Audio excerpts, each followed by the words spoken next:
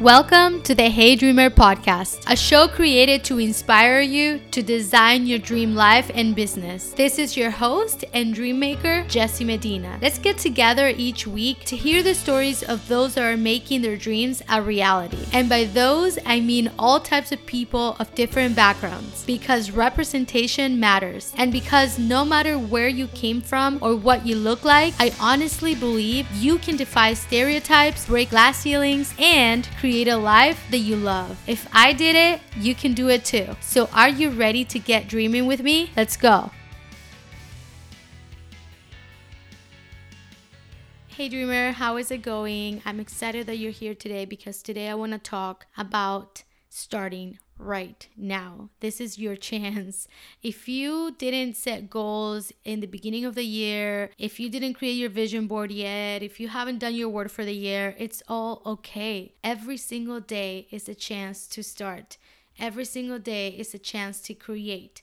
And this is the key. The key is that I don't wait until there is an opportunity, until there's a special date or anything like that. You wouldn't wait till Valentine's to love someone, right? So trust me, it's great that we have the new year and we have those traditions and that it helps reset a little bit. However, you can start today. So if you haven't done any goals yet, I want us to do a quick goal setting activity together. So grab a piece of paper.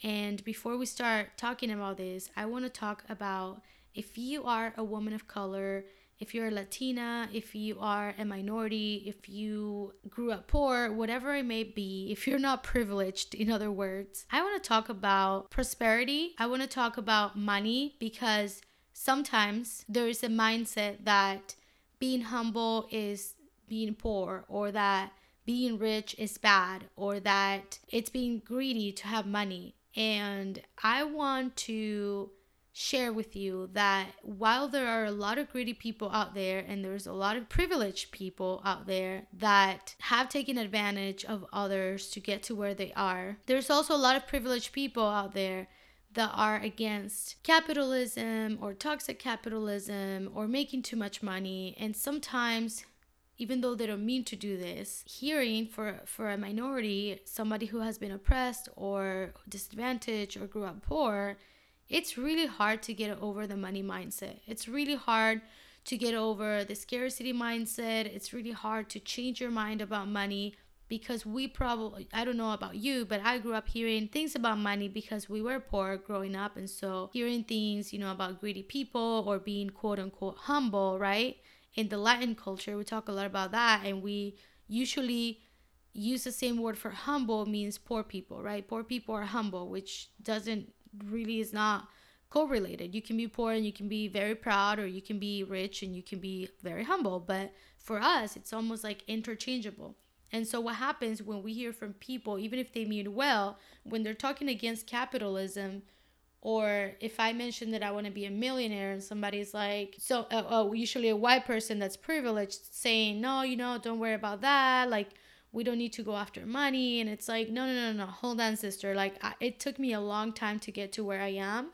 I had to go through a lot of barriers to grow in corporate or start my own business. Funding is way less for women. These are stats, okay? For women of color, there's almost no funding, less than 1%. If you want to start a business, the pay gap is huge, especially for women of color, especially for Latinas and Black women. So when you're telling a minority women that, to not to worry about that or not to go after those things or anything like that, even if you mean well, you are essentially kind of making us, it doesn't happen to me because I stop it right there. I'm like, no. But for a lot of people, that can be a trigger, and that can be a motivation to go back in mindset. So if you grew up poor or with a lot of disadvantages, you know the work that it took to get to where you are. You know the work that it took to get empowered, to cancel all those limiting beliefs about money or scarcity beliefs, because we grew up not having it. So when you have lived that life where you didn't even know where your next plate of food was gonna come from, and then you finally takes you your entire life, like years, to overcome that and to think abundance and to go after your dreams and to build a business and to make six figures and to strive to, in my case, become a millionaire, and someone says something like that to me, even if they mean well, to me it's like, no, you're not helping the case. This is the time for women of color and minorities to rise. We deserve to benefit from capitalism. We deserve to build empires. We deserve to become millionaires. And the reason why we do is, for one, people are equal, so we have just the same rights as everybody else. But besides that, we are the people that can make an impact. We are the people that not only want to become a millionaire just to become a millionaire or just to brag about it, or just because we're greedy. Usually the people that grew up with the least, white or not, whoever, right? I'm not even saying just women of color, but it is more prevalent in our communities. But if you grew up in a scarcity, then you are more likely to be generous. You are more likely to care about others. You are more likely to create something positive and be generous in a position of power if you know what it's like to be there. You're more likely, right? It's not always the case, but we are more likely. If anyone is going to change the world and change economics and change capitalism and change the way that we do business, and we're seeing it nowadays with all these social enterprises being formed, mine or 1,000 others out there, we are creating businesses that have an impact. And when you look at those businesses, most of them are created by people of color. And the reason is because we can relate. So if you ever hear that, and I understand where those people are coming from, because they grew up in privilege, so they despise, maybe they grew up rich, right? So they despise rich people or, capitalists or whatever, but they still have it. So it's very easy to, trash talk something, but you still have it, or you still have a lot more opportunities. You have access to capital, you get paid more. So it's very easy to play that card and say, that's not important, don't be greedy or whatnot. But this is our time. This is our time to rise. This is our time to become the next millionaires and billionaires of the world. And this is our time where we can create generational wealth for our future generations, so we can end the chains of poverty, so we can end the patterns that have been coming maybe for generations. If you're an immigrant, for example, and for generations your family has been poor, and now you're in the US and now you can benefit from capitalism and you can build a business and whatnot, and now I can pass that on to my kids and they can pass it on to their kids, and we can hopefully avoid some of the trauma that comes from that. You can't avoid every problem that your children could potentially face, but if you can at least build a better financial future so that they have access to more opportunities than we did, that is super important, and that is a valuable reason, and that is something that we should all be not just comfortable with, but we should be encouraging each other to do. There has been a mix-up of messages because I keep hearing things against capitalism, and that's not to say that I like the standard model of capitalism as we know it, with just like the white privilege, or like just only a certain population benefits from it. But I do like the fact that it creates opportunities and that we all have a chance. Some of us have to fight harder than others, but we all still have a chance at being successful and building generational wealth. And there are some countries, and I am from one of those countries, where even if you are smart and driven and all that, it's still not as easy because there are so many other factors that play into it, that it's not just enough to just try and be driven and be entrepreneurial. If you don't have the right connections, the right family, the right title, the right last name, you're not going to find those opportunities. And it's just, when I look at my mom, she's genius. And it wasn't until she was in the US that she's been able to do more, because the ambience in Argentina and the system doesn't really allow, as bad as it is in the US, and we can think about privilege and the differences and inequalities that we have, it's very much more prevalent in some other countries. And so when and if you're listening to this and you did have privilege, or maybe you grew up in the US, or you're white, or you grew up rich, or whatever else the privilege was, where maybe you created some sort of interesting mindset against money or capitalism. One, I encourage you to reevaluate that for your own self, because there's nothing wrong with being rich. It's how you use the money. It's a tool just like anything else out there. You can have a knife and you can chop up some veggies and create a beautiful dish, or you can have a knife and hurt someone. So money is just a tool. So I encourage for your own growth. But also, even if you decide I'm going to give up everything and live with like 2 pieces of clothing and like in a tiny home and whatever it may be, that also is privilege that you can and want to do that. And that's great if you do, and I respect it. But I also ask you to respect and be careful with your words when you're talking to people of color, minorities, and anybody else that's trying to become better, and that's coming from a place of where they really had to work so hard to get to where they are. So that telling someone that, it's like if I was at the top of a summit in a super high mountain and somebody's coming up sweaty and tired and out of breath, and when they get to the top, I'm like, no, you know what? You don't really want to be here at the top. It's not good for you. It's not great. It sucks up here. Go back down. Like, it's better. Like, let's live simpler. Like, I'm going to go back down too. No. You would not do that, right? You would let them come to the top and enjoy it. Even if you do genuinely want to go down because you want to live in the valley now, trust me, respect the process of the people that have just climbed the summit and they're trying so hard or they're getting close. Respect that process, honor that process, encourage the process. Sit on top of the summit like, here's my hand, or you can do it, I'm so proud of you. And I know that most of the time it does not come from a bad place. Again, it's sort of privilege that it's not realized, right? Like, you don't notice it. It's like you're at the top of the summit, you've been there so long that you kind of hate it. So then you're like, no, don't come up here. You're trying to be nice, but you gotta respect and honor the experience. And I want to share that. And on the other end, if you are on the receiving end and you're climbing the summit and you keep hearing these things, please don't give up. Please don't stop climbing. Please also understand that money doesn't bring you happiness. So when I'm talking about top of the summit, it's not just money. There are so many things to the journey. All I'm saying is, as we set goals, I invite you to view money and all the other blessings that are out there for you as a resource and a tool for you to create impact, for you to find yourself, for you to do what you're meant to do, to find your purpose. That's ultimately the goal. The goal is to reach your dreams. And if your dreams is to live in a tiny home in the middle of nowhere or whatever, that's totally respectable. But I do want to encourage the ones that are trying to strive for more, to build generational wealth, to build businesses, to be on the cover of Forbes. You can do it too, and there's nothing wrong with that.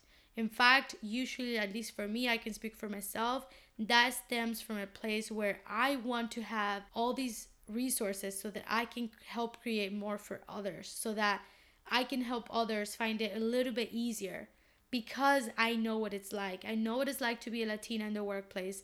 I know what it's like to be a Latina in business. And so now, who better to create resources for other Latinas that are doing business than myself, as compared to, say, Jeff Bezos. Like, he could be a billionaire, but he's not going to understand exactly what it takes for us and what it feels like and what we need specifically. And this is why when you are giving the advice to someone else or saying, no, don't strive for that or be humble or whatever, you are also, as much as you may hate toxic capitalism and Jeff Bezos or all the elite of the world or whatever, you're actually helping them stay where they are. Because by discouraging anybody else, especially people that will do a way better job being up there, you are helping those people same power, right? If we all thought it's bad to be up there and we don't go up there, it's going to be the same people. And if we really think that a lot of those people may be greedy or whatnot, or selfish or privileged, whatever, that's not going to change if we don't make a change, if we don't get to the top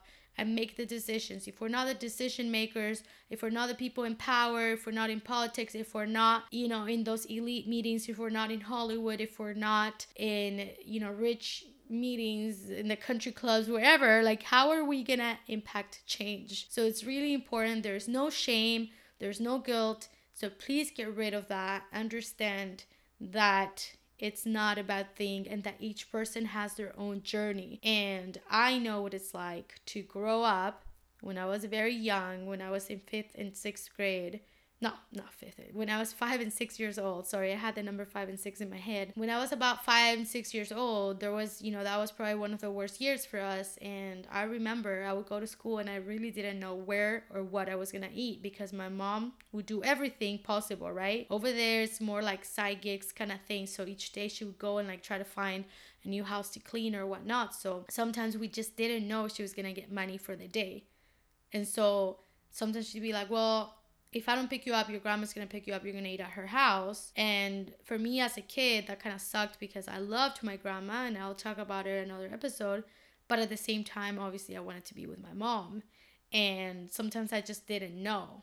And my mom didn't want to do that, but she also wanted us to eat. So she'd rather sometimes just let us go with my grandma and my dad because they were separated at the time. They had just separated, than us not eat. And I also worried because I knew that in those days when I was going to my grandma's, it meant that she didn't have money for a meal that day, which meant that she wasn't eating, and it was heartbreaking. So in the US, there is some poverty, extreme poverty.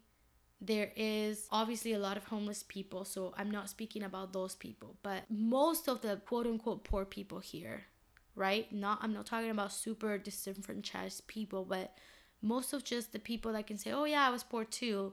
In the US, usually, again, there are exceptions, but usually that just means you had a house, an apartment, maybe it was a low-income apartment, and you were on food stamps. Well, you still had food. The government still helped you.